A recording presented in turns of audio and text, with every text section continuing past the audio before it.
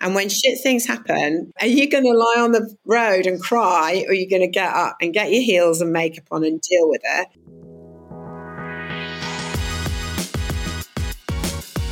Welcome back to 40 Minute Mentor, the podcast on a mission to raise aspirations and inspire the next generation of category-defining founders. From purpose-led entrepreneurs to Olympic champions, you'll learn firsthand from today's successful leaders on what it takes to be brilliant, all in just 40 minutes. Today is our final episode of Series 10, and for this special series finale, we're joined by multi-exited entrepreneur Debbie Wosskow OBE. Over the years, Debbie has built and exited some incredible businesses, including PR and marketing consultancy Mantra, sold in 2007, Love Home Swap, sold in 2017, and most recently, AllBright, the leading career network for women, which she exited in 2022. Debbie's entrepreneurial journey is far from complete, however, as she's back in the founder seat of WJV LLP, a boutique investment and strategic innovation firm. Plus, she's also an investor and co-founder of The Better Menopause, empowering women's performance at midlife through science-backed products.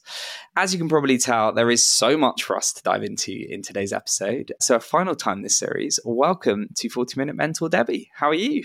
I'm great. Thanks for having me. The pleasure is all mine. Well, we're going to get you warmed up, although I know you've done many podcasts before, so this, I'm sure, will be a walk in the park for you. But we'll get you warmed up with a few quick-fire questions. So please finish the following sentences after me. First up, I grew up wanting to be...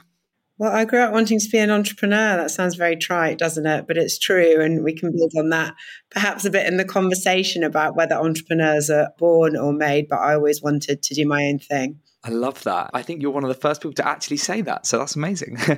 Question 2. The last time I was scared was when?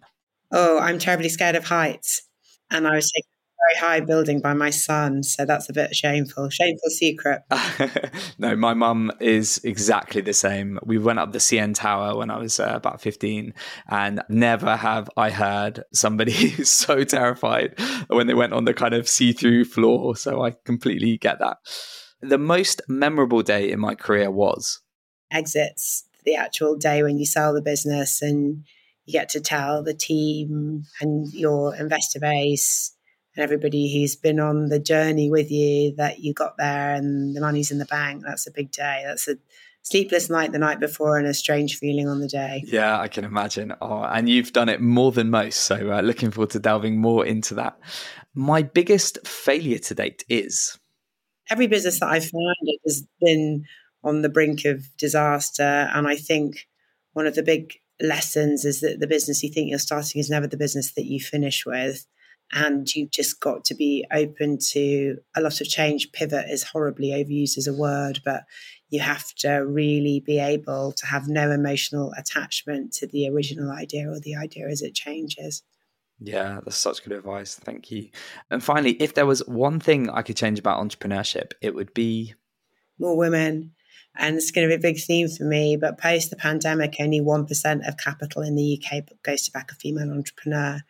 We're near the bottom of a lot of global league tables. And in my lifetime of entrepreneurship, which is coming up for 25 years, the stats have got worse and not better. And that's a big thing that needs to change. Yeah, I couldn't agree more. It's very, very depressing. Well, looking forward to talking more about that and hopefully seeing real change on that point in the year ahead as something we've talked a lot about on this podcast. So excited to delve further in. Thank you, Debbie. It's already very exciting to have you on the podcast. I think we know a few of the same people and I've kind of watched from afar your incredible career. So can't wait to delve into it. But before we get into the exits and all the exciting learnings from that, I'd love to start at the younger Debbie. You mentioned that you wanted to become an entrepreneur. So tell us a bit about your upbringing and what a younger Debbie was like. Well, I think it's quite hard to mark your own homework in terms of your upbringing until you get a bit older, wiser. And I definitely find doing something like writing a book, which I did in 2019 with my AllBright co-founder, Anna Jones,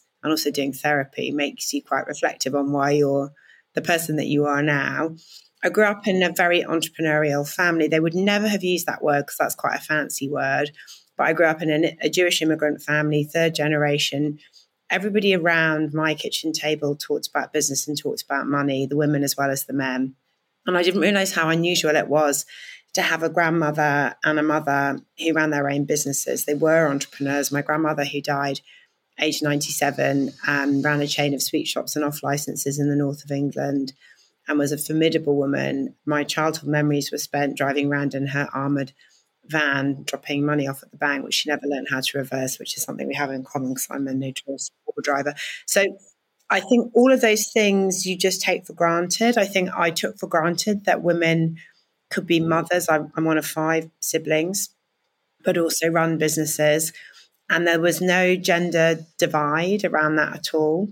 And I also didn't have anyone in my family who went to do a job to work for someone else, in the whole of my extended family, which I think is a very immigrant culture. And I think the other thing that's important to immigrant families is academic excellence. That's just non-negotiable. So I think those 2 pillars around understanding money and how it was earned, there being no gender divide around that, and seeing that hard work was really important, were a massive part of my upbringing. And so some of the stuff that I now think about with my own children, because I'm a mum of 2 teenagers, draws a lot on that actually, because we always talk about work and we talk about money, and they've had a strange life because they've always come to work with me and all sorts of crazy things over the years. And I think it's important because I think it de-risks it, and de-risking it, particularly for women, is part of how we change the conversation around more women starting their own businesses. Totally. No, it's super interesting. And I think I read somewhere that you started your first step into entrepreneurship alongside kind of, I guess, seeing it over the table every day was age 15 selling scrunchies, which is a very cool idea. Now, I was the 18th. Okay. Apparently. Yeah, I was the national winner of Young Enterprise. I mean, it's such a bit cheesy, Young Enterprise. It still goes on, but it was a really important thing to do because we formed a business and I was the CEO and we sold the thing and we sold it in supermarkets and we did it. So all that stuff gives you a real sense of the basic economics of work. And I'm a very simple entrepreneur, and I'm sure you've had lots of people on this podcast and in your world of work who are more complex than I am. But I'm very driven by building something that costs me less money than I can sell it for. And I still check the bank account every day, and I'm really obsessed with margin and performance and targets. And that just comes from doing it at a really young age. And my first business, when I was 25, if you're running any sort of consultancy or agency business, you're always 2 client wins away from greatness and 2 client losses away from disaster. And the way that you really shape the economics of that business is to be very, very focused on controlling margin. And I learned that making scrunchies. Yeah, really interesting to get that exposure. And it's an interesting segue. We've had a lot of people on this podcast talking about the importance of giving children more exposure to entrepreneurship and making it a more viable career path. It's something that I wish I'd have had. I kind of fell into entrepreneurship, I guess, but I would have loved to have learned more about this sort of stuff at school and didn't really feel that equipped for a lot of the things that I basically made mistakes around in the first years of JBM. You've been surrounded by entrepreneurs all your life, and it's clearly had this incredible impact on you and dictated the path that you followed. Would you agree that this is something we need to bring into schools? We need to expose the youth of today to more founders? Like, how would you do things if you were in government? Well, yeah, I mean, I've done a lot of work advising government, and I'm on the Mayor of London's business board. So these are very live conversations for me, absolutely. And that's across the board when we talk about education. So my children are privileged enough to be at posh schools. They get a reasonable amount of it. My son more than my daughter, who's at a boys' school. They get to do things like pitch days, and, they're very encouraged to do that. But we know that that's not the same across the piece.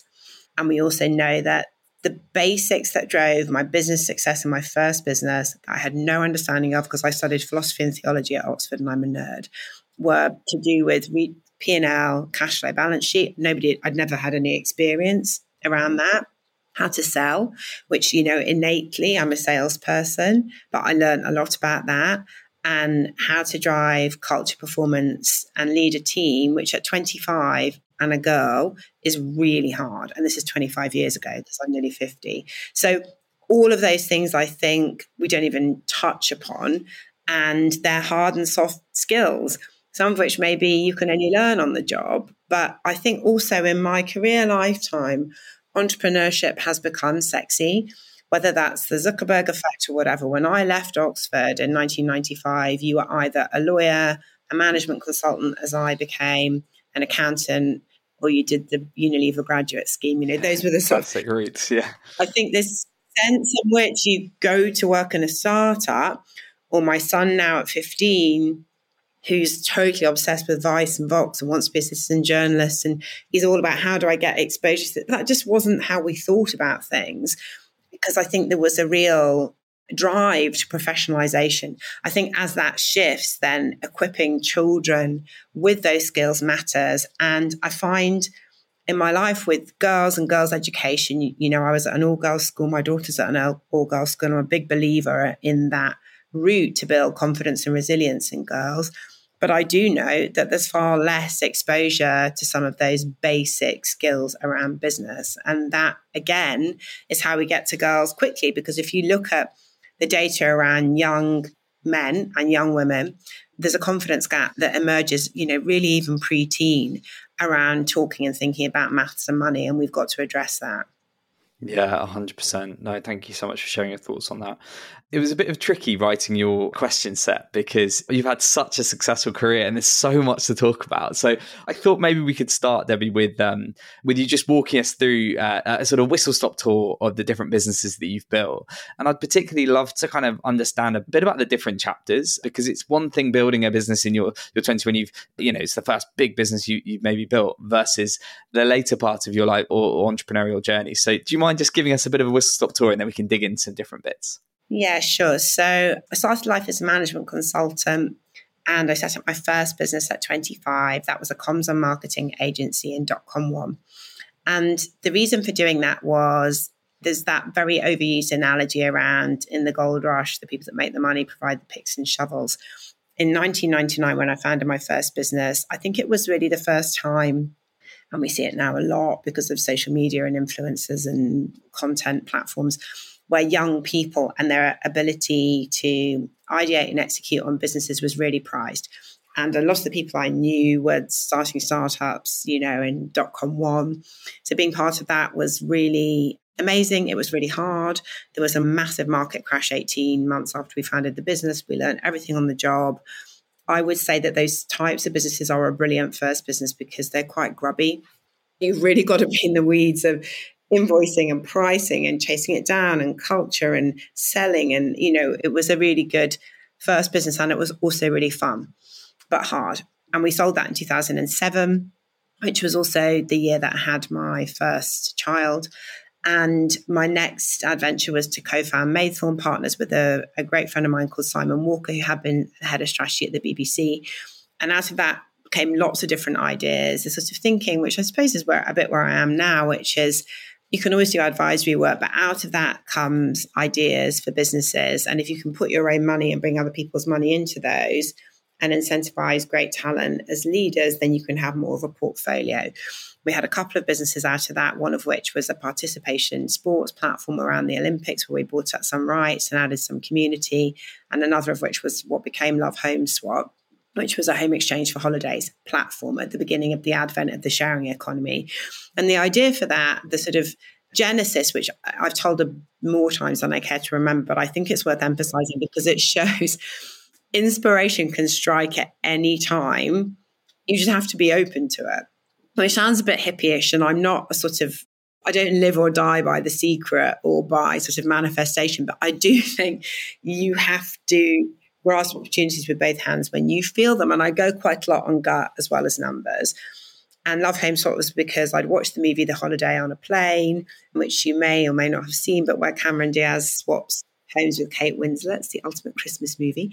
And thought, does that even exist? Because if it does, I'd just been away when my children were tiny, sort of 2 and 3 months or something. And that's the kind of experience I wish that I had had. And it was the very early days of Airbnb. And when we raised money for the business, we were told nobody would ever stay in a stranger's home. And I think that shows also that zeitgeist can shift pretty fast, both positively and negatively. Because I rode out that sharing economy wave from the sharing, caring economy to the gig economy being the root of all evil and, very anti-workers' rights and pay and a lot of complexity. I suppose that business was also about one of the other things that I really care about, which is having a political voice with a small p.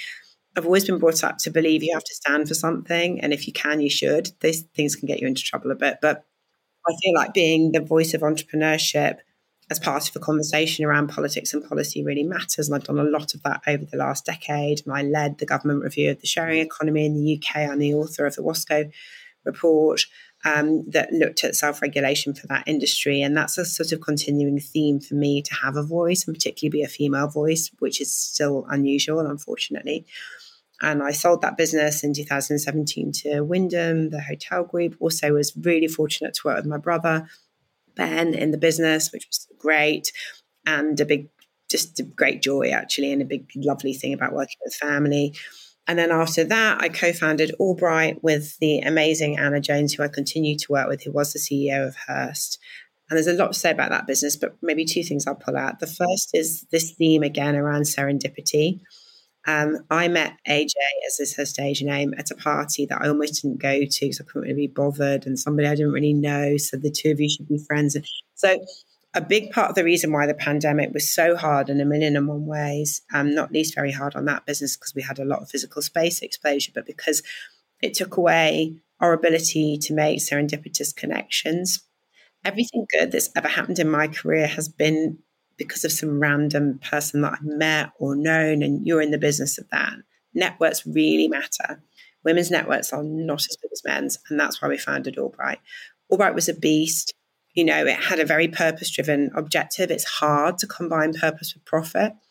They're not always happy bedfellows, and sometimes it's difficult to land the message, particularly if it's around economic empowerment for women. People can get confused and think it's a charity. It was a great privilege to run that business. It was amazing and awful in every hour, probably. Hard in the pandemic. We built a digital platform from our living rooms. I think it made a difference. We also invested a venture capital fund to back female entrepreneurs and ran an education upskill. It was a monster. And we exited the business at the end of last year, and there's a new management team running it for private equity. And that was a different kind of exit as well, which I think is interesting to go through that, because I've always taken it to the very end. This time we didn't. And now in 2023, kind of staring down the barrel of 50, doing quite a lot of work on thinking about what do I stand for now and how do I execute on my triangles simplistically: have fun, make money, don't work with assholes. Not always easy to pull all three off at the same time. Love working with AJ. So we have this platform called the Better Life Company. And out of that, you mentioned some of the businesses. We do a piece of work that helps connect female venture capital funds with money, with pension funds and family offices. We've given birth to a business called the Better Menopause, which we think is really important to raise awareness, but also develop science-driven products and supplements that help perimenopausal, menopausal women, because we're all going to go through it. Men need to understand it too. And we're very focused on diversity, health, wellness, economic empowerment. Those are our pillars, with more to come. And we wrote a book that was a bestseller, and we're about to do another one. And I think the focus for us now is on having a better life and mastering the art of reinvention, because we care about men, but we really care about women. And our careers are linear, and we can reinvent ourselves. We need to reinvent ourselves as we hit our 40s and 50s. And I think we can be a powerful voice for showing how we're doing that and encouraging other women to do that through getting rich, right? We're not I love the charity work I do. I'm on the board of the Women's Prize for Fiction. I do lots of, but really I have one single objective, which is I want to make money, and I want other women to make money, because if we make money and we invest our money in backing other women, then we can change the conversation around diversity and economic empowerment. Totally. This really is an incredible story, and there's so many bits of what you just said that resonate with me, from the holiday being a Mitra family sort of religion almost. Every Christmas we watch it, to the importance of serendipity and networks, and it's very important to the JBM story. But no, thank you so much for sharing that. I obviously want to dive into some different bits, but you've kind of built different businesses at different stages of your career that have all been super successful, but I know it's not all been perfect. And there's been, as you mentioned earlier, many failures along the way. Can I ask you, in terms of it is a never-ending roller coaster, founder life, but yet you keep going again and again, which is just amazing for me, because I've always said, I don't think I can do it again after 11 years. Where do you get that resilience from? And also, because there's going to be a lot of people saying, oh, well, yeah, you've exited all these businesses, but can we talk through some of the challenges you face? Because I think it's really important to sort of bring that to life for anyone that might be going through a difficult time in their founder journey at the moment. Yeah. So the going again, for a long time, I didn't know how to do anything else. I mean, I've had a actual job for 3 years of my life, right? So I only know how to do this thing, and it brings me energy, and I'm very impatient and I get bored easily. And I think that's also what's driven the sort of push and go again, that, I have some friends who I really admire who founded a business 20 years ago and they're still running it. That's just not me. Part of it, I think, is because, as well as being sort of itchy, impatient, restless, I'm a B2C, D2C entrepreneur. And that generally means that the cheapest way to build the brand of the business is me, because I am the brand of the business. And that means you end up feeling like a stand-up comedian in need of some new material. Whilst I love talking about the holiday, I mean, thousands and thousands and thousands of times, right? So some of it's just that, I think. What I'm trying to do now, what Anna and I are trying to do as we enter our next decades, and my business have really mapped onto decades, and I've grown up with them, I suppose, is to do it differently. And so the plan around Better Life is that we can come up with ideas. We're good at fundraising. We're very good at understanding how to commercialize businesses and how to create buzz. And, we're pretty backable because we've delivered great outcomes in the past. But we don't want to be the founder CEOs of these businesses, because also from a purpose perspective, we want to empower more female founders to found businesses. So what I'm hoping in my 50s is that I love lifetime learning. That sounds trite, but that's interesting for me. So learn how to be a chair, learn how to be a sort of co-founder, but not a CEO. Learn how to sit on big boards. I'm just about to join a big board, which hasn't been announced yet. But that, again, is interesting for me because I think it's part of morphing because I've grown scale businesses very significantly. So I can do a lot, right? I can go from I've had an idea through to I don't want to operate at the I've had an idea stage anymore as an operational CEO. But I think I've got a lot of expertise that can be both shared with others, but also be a massive accelerant for businesses where I'm deploying my capital and others. Also, I love AJ. I mean, people find that really boring. Also, I think because we're two women, people slightly hope we kind of hate each other, but we go on holiday together. And so she is just the yin to my yang. She's brilliant at loads of things I'm crap at. We have a laugh. We're very, very good at seeing the funny side in shitty things. And that kind of gets us through. So I want to do work with her, but also we do work separately. So all that stuff hopefully scopes the how do you go again. What's the downside? What's the real? It hasn't always made me healthy or happy. I got really, really sick last year and I was in hospital for quite a long time. That was a bit of a wake-up call that I've always prioritized outcomes and performance over everything else. I'm very hard driving. I don't get enough sleep. I wake up super early. I exercise every single day. I don't eat a ton of food. I push myself and I have to change that up. You can't keep living like that because ultimately, burnout again, there are certain things I hate, pivot, burnout, but it just didn't make me very well. A big part of my AllBright life, which sounds extremely glamorous, but was actually shit, which is where I flew to LA twice a month for a day and a half, was pretty vile. And I think there are big lessons in there about how you scale a global business and what it means. And there are some huge problematic compromises that come with your actual life. And I've been a single mum since my kids were 1 and 3. And that is not always straightforward when you're looking at how you work and grow things. So some of that is real. There have been moments, as everybody has, of self-doubt, of exhaustion, of thinking, why am I doing this? Particularly as you keep on with it and it's not so much about the money and the way it used to be.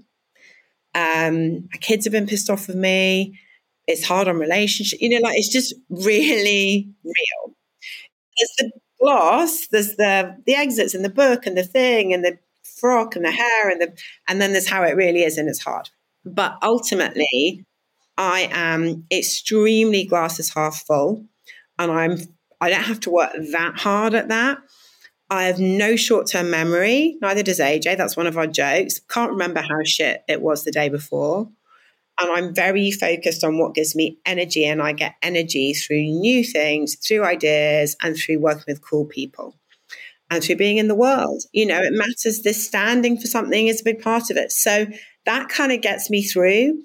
But I wouldn't want anyone to think it's glossy and shiny. I've been in lots of situations where there's been £1,000 left in the bank account. We've got payroll to pay and, you know, like all the shit. And in some ways it gets easier because things that are really difficult in your first business, specifically if you're scaling up a business, raising money, get easier, right? Because you've got more of your own, because you've got a track record, because you're backable. For AJ and I, within reason, to do an angel round for the Better Menopause is not, you know, we can do it. But then the risks are higher, the expectations are greater, pressure on yourself is harder. You know, you've got to be in the arena. And I like to be in the arena. And so then you have to suck the rest of it up within reason. Yeah. And thank you for sharing all that. I think sometimes, from the outside, it would be easy to think, oh, Debbie's just nailed it consistently and life is so good and how amazing. But actually, the reality is your success has not come without becoming ill, having all the challenges that everyone listening to this, all the aspiring or early stage founders are probably going through. So I think it's great that we can talk about that openly. One other thing I would say, this is a really boring thing to say, but routine is what gets me through, and discipline. Mental discipline and physical discipline. So I get up at the same time every day. I train every single day. I'm very regimented around that. I write my list. I put it in the book. I cross it out. I do that. When things feel like they're falling apart, and they have for me in lots of ways and lots of times, your routine is a great comfort, and your self-discipline physically and mentally is your gift to yourself. And it does sit with you because, again, this isn't very popular maybe as a thing to say, but nobody's going to do it for you. They're just not. And when shit things happen, this is my grandmother's voice. My family's full of very tough women. Are you going to lie on the road and cry, or are you going to get up and get your heels and makeup on and deal with it? And I've absolutely had that in my upbringing and DNA, that you get dressed up and you go out and you make it happen because nobody's coming to save you. No one's coming to save you. No man's coming to save you. No one's coming to save you. It's on you, right? So, and that has its own consequences because it makes you very independent. But we don't really need to go into that. But I think it's more, I don't want anyone to think I don't feel it. I don't want anyone to think it hasn't happened. I just go back to basics. I get into my routine. I get my heels on and I go out and I do what I have to do, even if I don't feel like it, even if the world feels like it's imploding, because no one's coming to save you apart from you. I love that. And I think it's really important advice. And it might be tough for people to hear, but it's just the reality. And you have to take accountability at the end of the day. And I think as founders, we talked about how sexy startup life is now. But I also think that sadly, it can attract the wrong types of people that just fundamentally aren't meant to be founders, and they really can't handle some of the horrible bits of it. Whereas I think by being very honest about these things in this forum, I'm hoping the right people will be inspired to go out there and will be able to handle the difficult days, and that people that aren't meant to be founders won't become them, because there's lots of other options for you. I just think it's really important to just be honest about that. There's still lots I want to talk about, Debbie. So I just wanted to touch a bit more on AllBright before we talk about your latest ventures. I know that the first clubhouse opened its doors on International Women's Day in 2018. I'd imagine in the early days, you mentioned the beast it became, but I'd imagine there were quite a few skeptics in the early days. So do you mind telling us a bit about how you convinced those skeptics that there was a real business here, and kind of just a bit more about some of those early days, the challenges and successes? Well, anything that's by women and for women will always be a bumpy road. And I really enjoyed every conversation with a man who thought he was the first person to ever tell me that what I was doing was, in fact, really sexist, because nobody had ever said that before. So there was a lot of that went on. And that's just hygiene. To some extent, we're replicating a pre-existing business model, because that was the time. And there was a business in the US called The Wing that had been backed by WeWork that had already landed in a very early way this notion that female-centric space was something that women wanted and needed, and that if women could build better networks where physical space stood for something, that was both powerful and a great business. So actually, the skeptics around was this a thing had been slightly de-risked by someone in the US being about 6 months ahead of us. And really what we were doing on a very basic level with the property was taking pre-existing space and making it more attractive for landlords. So there was always a sort of sell around that. We definitely tapped into a moment where women felt that was what they needed. To some extent, Me Too and Time's Up were the wind beneath our wings. If you can think back to that time, 2018, 2019, women were angry. Women wanted to be together. They wanted spaces that focused on them, and they wanted to supercharge their careers, sometimes alongside men and sometimes adjacent to men. So it was a slightly different time where, and this slightly depresses me actually, where maybe people now think those conversations have been had or those battles have been won. They haven't. But I think in 2018, 2019, they haven't really been had yet. So all of those things were important. Alongside that, I'm always focused on where's the money. And I think there's no new business model under the sun, right? So there's a Soho House and everybody else. WeWork had a business model around space. Masterclass meets LinkedIn had a business model around content. And magazines like Elle and Vogue had business models around commercial partnerships and sponsorship. AJ, my co-founder, was the CEO of her, so she'd run all the. So in that sense, we were like, okay, we see the mission. Where's the money? There's money in space. There's money in digital subscription. AJ and I run those businesses for half our lives. And there's money in attracting her, which is what we described as smart-minded, ambitious women, getting them in one place, and then finding brands and organizations that wanted to reach her and developing content solutions, either physically, because the buildings were just a content platform, they just happened to be space, or digitally. So that's how we got there. That sounds really easy. It was really hard, not least when all of our buildings shut and our revenue zeroed overnight. And I thought that was the end of my glittering career. So, it was a very challenging business during the pandemic. But my big lesson learned from that, and as we move on to the Better Life company, which is very focused on developing products and services, B2C and B2B, that target her, still her, but 35 to 60-year-old women, which is, our real core demographic. We sit in the middle of it. We've got personal brands separately and together, so we're very known for that space.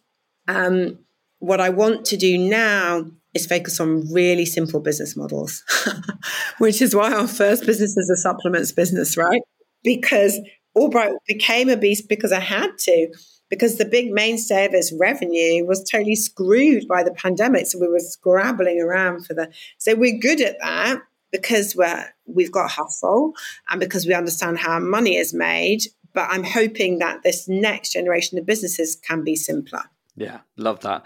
Well, it's a perfect segue to come on and talk about the work you're doing with WJV LLP with Anna Jones. So do you mind talking a bit about I guess there are going to be people listening to this who'll be super excited at the idea of you investing in them and their businesses. So Do you mind sharing the archetypal founder or organization and just a bit about any of the investments you made to date and what you're most proud of so far? So look, to be really clear on that, I've done tons of angel investing. I think it's important. And I'm in some great businesses like Tala, which is Grace Beverly's business, or LV, Tanya Bowler's. But we're not doing that anymore because it's so distracting to have really small stakes in other people's businesses. I'll never say never, but I don't know. I don't feel that that's our value. Mine and Anna's value is to own bigger stakes in fewer things where we can deploy our money to get a business off the ground, which is either our idea with Joe Lyle, the Better Menopause, or somebody where we're co-creating a business like we're doing with the Better Life company and the events platform and the podcast, everything that's coming with that. So this is not a shout out to say, come and ask me for 20 grand for your business, because I've done it for too long and it doesn't really work for us. What this is to say is, for the Better Life, what we're looking for is women who want to become entrepreneurial CEOs, who can co-create businesses with us, and where we can incentivize them through equity and through salary to come in and run it for us. And that was absolutely how we've been co-creating the Better Menopause with Joe. And we're very focused on businesses that target 35 to 60-year-old women. So ideas, thoughts, come find us for sure. WJV is kind of the unfinished business from AllBright, where we invested our own venture capital fund. Female GPs are still in the minority. So you have, in the vast minority, 2% of partners in venture capital funds are female. So we want to get more female GPs to be able to raise their funds. And we are very good fundraisers, because if you're going to do these multiple businesses to exit, you have to be really good at raising money. And specifically, you've got to be good at persuading men to give you money, because men are the pen holders. So again, looking at where is business model, we want to help more female VCs get funded. And we've been working on some of those projects. So reasons come and talk to us now. If you're kicking something around, or you want to be a founder, you're in that space, and if you're trying to raise capital as a female investor, then come and find us, and come find us about interesting stuff too. That's our area of focus, because the piece of work post AllBright was, because it was a kind of a tsunami of incoming, right? And it's hard, particularly if you're a yes person, where you can find anything interesting. Anna and I have that in common. You're like, oh, I could do this, I could do that, and it's like, we need to focus. We want to write personal checks for things where we are majority shareholders. We want to incentivize more women to get started. We want to help female VCs raise money. And then in terms of sector, we're very focused on health, wellness, emotional well-being. And AJ does lots of work in media, because she was the CEO of a big media business. So we can flex separately, but together we see that as being our real multiplier effect. Love that. Well, I feel like we have to talk a bit more about the Better Menopause, which you've effectively co-founded and invested in, and it's clearly something you're very passionate about. And we've seen a real rise in awareness and more conversations about menopause, the symptoms of it, and the effect it has on women in the workplace. Why has it taken so long for this to become a topic and more of our consciousness? What have been your learnings through the journey of sort of building the business and sort of being there from day one? I think women's health is utterly deprioritized in terms of conversation and investment, full stop, across the board. So I think that's sort of piece number one. I think number two, even though it's going to happen to every woman, and most men are going to be affected by the women in their life going through it, it was just never discussed. And it was certainly not discussed in my household at all. And I think this whole concept around perimenopause, which we now talk about, we've only really talked about for a year and a half or 2 years, which is not a thing. And I think wondering why you feel a bit crap in your early 40s is very hard to figure out. I think for me and AJ, there's a personal journey with it where I've never thought about it or talked about it. If you're hard driving, I'm not sure you necessarily are that connected with how you feel personally anyway, because if anybody had asked me, particularly during the pandemic and AllBright, so I would have been 46, 7, how are you feeling? Would have gone, pretty shit, how we all feel. It's not like a time but it's very difficult to put your finger on why, right? So it's only when you have a bit of time and you see doctors, you figure out that's part of what's happening. So we're good at having difficult conversations. We're good at raising the profile of a topic. Like, we want solutions. We don't just want to be spokespeople. I think the work that celebrities have done in this space, particularly Davina McCall, Mariella Frost, Lisa Snowden, a lot of the women we're working with in the Better Menopause is important, but they're not doctors. And to some extent, they're not really business people either. So figuring out how we do that in terms of what that business can do that's science-driven is really important, but also having the conversation for women at work, which is what we're known for, really matters. So we're learning every day. We've developed the first supplement, which is the first probiotic for perimenopausal, menopausal women. It's called the Better Gut, with Dr. Harper, who's the big menopause doctor, partly because Jo, who is our co-founder, is a clinical nutritionist who also used to run a big part of WPP. She has been aware for a long time about the connection between gut health and menopause symptoms. I wasn't. I've heard of gut health. I've heard of the gut-brain continuum. I've heard of Tim Spetch. I've heard of the Zodiac. It was only when I was recovering from being ill last year, and I've been on antibiotics for so long, that when I was having all these tests, and the doctor said to me, well, of course, your gut bacteria is totally trash, so your perimenopause symptoms are going to be worse. I'm like, whoa, stop. Say that again. Is that a thing? Why don't I know about it? Like, I feel like I know a reasonable amount of stuff. I'm kind of the person that people come to for my little black book, and who should they, but I don't know about that. So that, I think, was a moment with Jo to co-create this business, and with Dr. Harper, and the Better Gut's the first product, but we're looking at lots of other things to do with sleep, to do with mood, to do with bloating and energy management and a lot of these things that we're only just getting our heads around. There are 38 perimenopause symptoms and I was not aware of them a year ago. So I think it's a very fast growth sector where we're all learning, where awareness is building. And I think science-driven products and a community to support women is really important. Yeah, thank you so much for sharing that. I guess final question on this topic is just there's going to be leaders listening to this that want to support their employees and partners going through the menopause, but won't know where to start. So do you have any advice, particularly for founders and leaders or leaders in businesses, about what they can do to be more aware and be more supportive? Well, do check out the Better Menopause, I would say that. But, the website, the Shopify, the Instagram and all the rest of it, there's a lot of information on there. I think there are some really good books. I think Mariella Frostrup's book and Davina McCall's book are good and interesting, and I think there's much more to come. And there are also some platforms like Hertility and others that are going into corporates to help to provide awareness and training.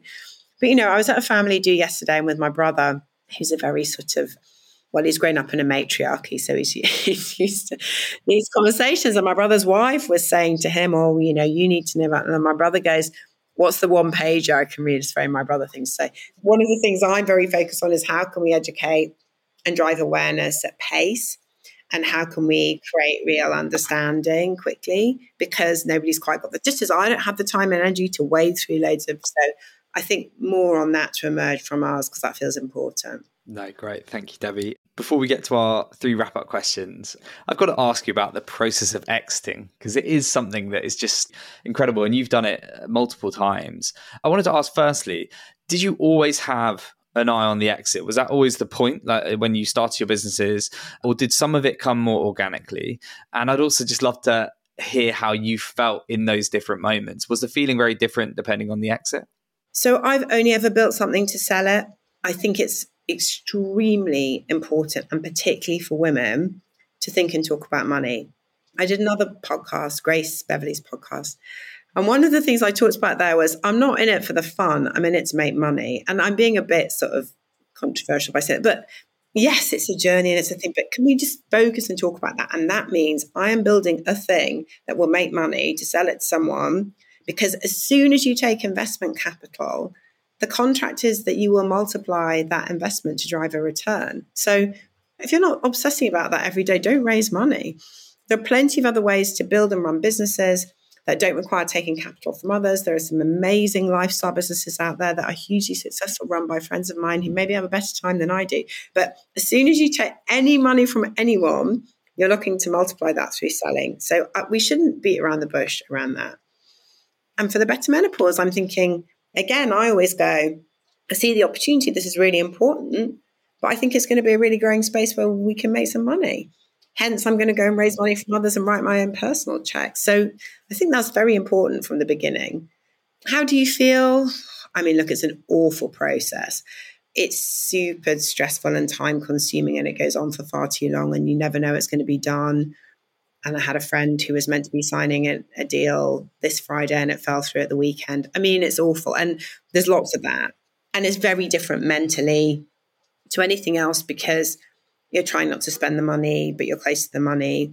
Plus, there's just a lot of dissonance between the process and operational excellence because you're totally distracted. The team's distracted, but it's the most important time for you to hit the numbers. And everybody's running around doing other stuff. It's really hard. And you get to a mode where which I would class as the sort of we're not changing the light bulbs mode, where you're trying to make the numbers look as good as possible. And it's all a bit awful, which is why incentivizing your team at every level with equity is really important, because you can't expect people to pull hard towards this outcome if they're not going to share in the upside. It feels strange, amazing. Economic independence is super important for anyone, but very important for women. You feel like you've lost your identity and you don't realize how much your identity is tied up with the business. That was particularly the case with AllBright. And you feel a bit lost, which is why I kind of keep going, because what else would I do? I think you feel, it depends what deal you're doing, but for Love Home Swap, for example, and in the AllBright deal, we left. Just the sea change, the physical and mental sea change from the extreme busyness of lawyers' documents every 5 minutes and doing this and doing that and, and constant to nothing is very weird. And a lot of people get depressed, which is understandable because depression fills a vacuum, right? So that's partly why I just have to keep going with new things, because I'm not built to do nothing. My brain's too active and my self-esteem is tied up with standing for something and making things happen. And I think the older you get, the more you realize that. And therefore, having, like, some people just sod off to the beach for 2 years, and I'm really in awe of them, but that's just not me. So having some other stuff that you're starting to think about or lining up or people to hang out with, I feel that's quite important too. Totally. Thank you so much, Debbie. We're sadly at an end. We've got our 3 wrap-up questions. This is 40-Minute Mentor. So if you could be mentored by anyone, dead or alive, who would it be and why? I think I've been very fortunate to come across some amazing women like Stephanie Shirley and Anne Cairns. They're 2 that I would mention. I don't know if you know who they are. Stephanie Shirley. Yeah, Stephanie Shirley is amazing. Who's an extraordinary person. And I think any time I get with her is incredible. And Anne Cairns, who was the president of MasterCard. Again, they're both women who have done it 20, 25, 30 years before I did. And I can't think how hard that was. Stephanie Shirley, who was known as Steve Shirley, because she had to take on a male identity to get there to build her tech business. So anything I can sit and listen to from them or lots of other amazing women who have done it before me is extremely valuable and important. Great one. That's not the first time she's been mentioned as well. And she's a dream guest for me. Just an incredible story. This series, we've been letting our audience know that you've been coming on. We asked them to send some questions in. So if you could just pick 1, 2, or 3, we'll see what your mystery question is. 2. Okay. What do you ultimately want to be remembered for? We haven't done it yet, but I think this point that I keep coming back to about making it normalized for women to found businesses, making it normalized for girls to say they want to be entrepreneurs, normalizing more women writing investment checks. It's kind of shifting, but not quickly enough. And I've still got quite a lot of years to go. So I'd like the UK to be an amazing place to be a female entrepreneur. I owe this country a lot. My family do too. I feel very British, despite not coming from here. Who comes from anywhere, I suppose. So that feels to me like a really important goal and purpose. Totally. Thank you, Debbie. And finally, if there's one piece of advice you could leave our listeners with today, what would it be? The thing that I often think about that keeps me going is what's the worst that can happen? And the flip of that is a kind of always roll the dice. So I talk about being in the arena and I mean it. Sometimes the worst decision is no decision. And I feel like there are never any bad outcomes. It's just how you deal with it. So think to yourself, what's the worst that can happen, and just go for it. Perfect quote to end this on. Debbie, it's been a real pleasure. Thank you for sharing your incredible career story with us and your really inspiring mentorship. And I wish you all the very best for all the various initiatives you've got going on at the moment. I'm sure our audience will be excited to follow and see all the success you're going to have. Thank you. Thanks for having me. Thanks so much.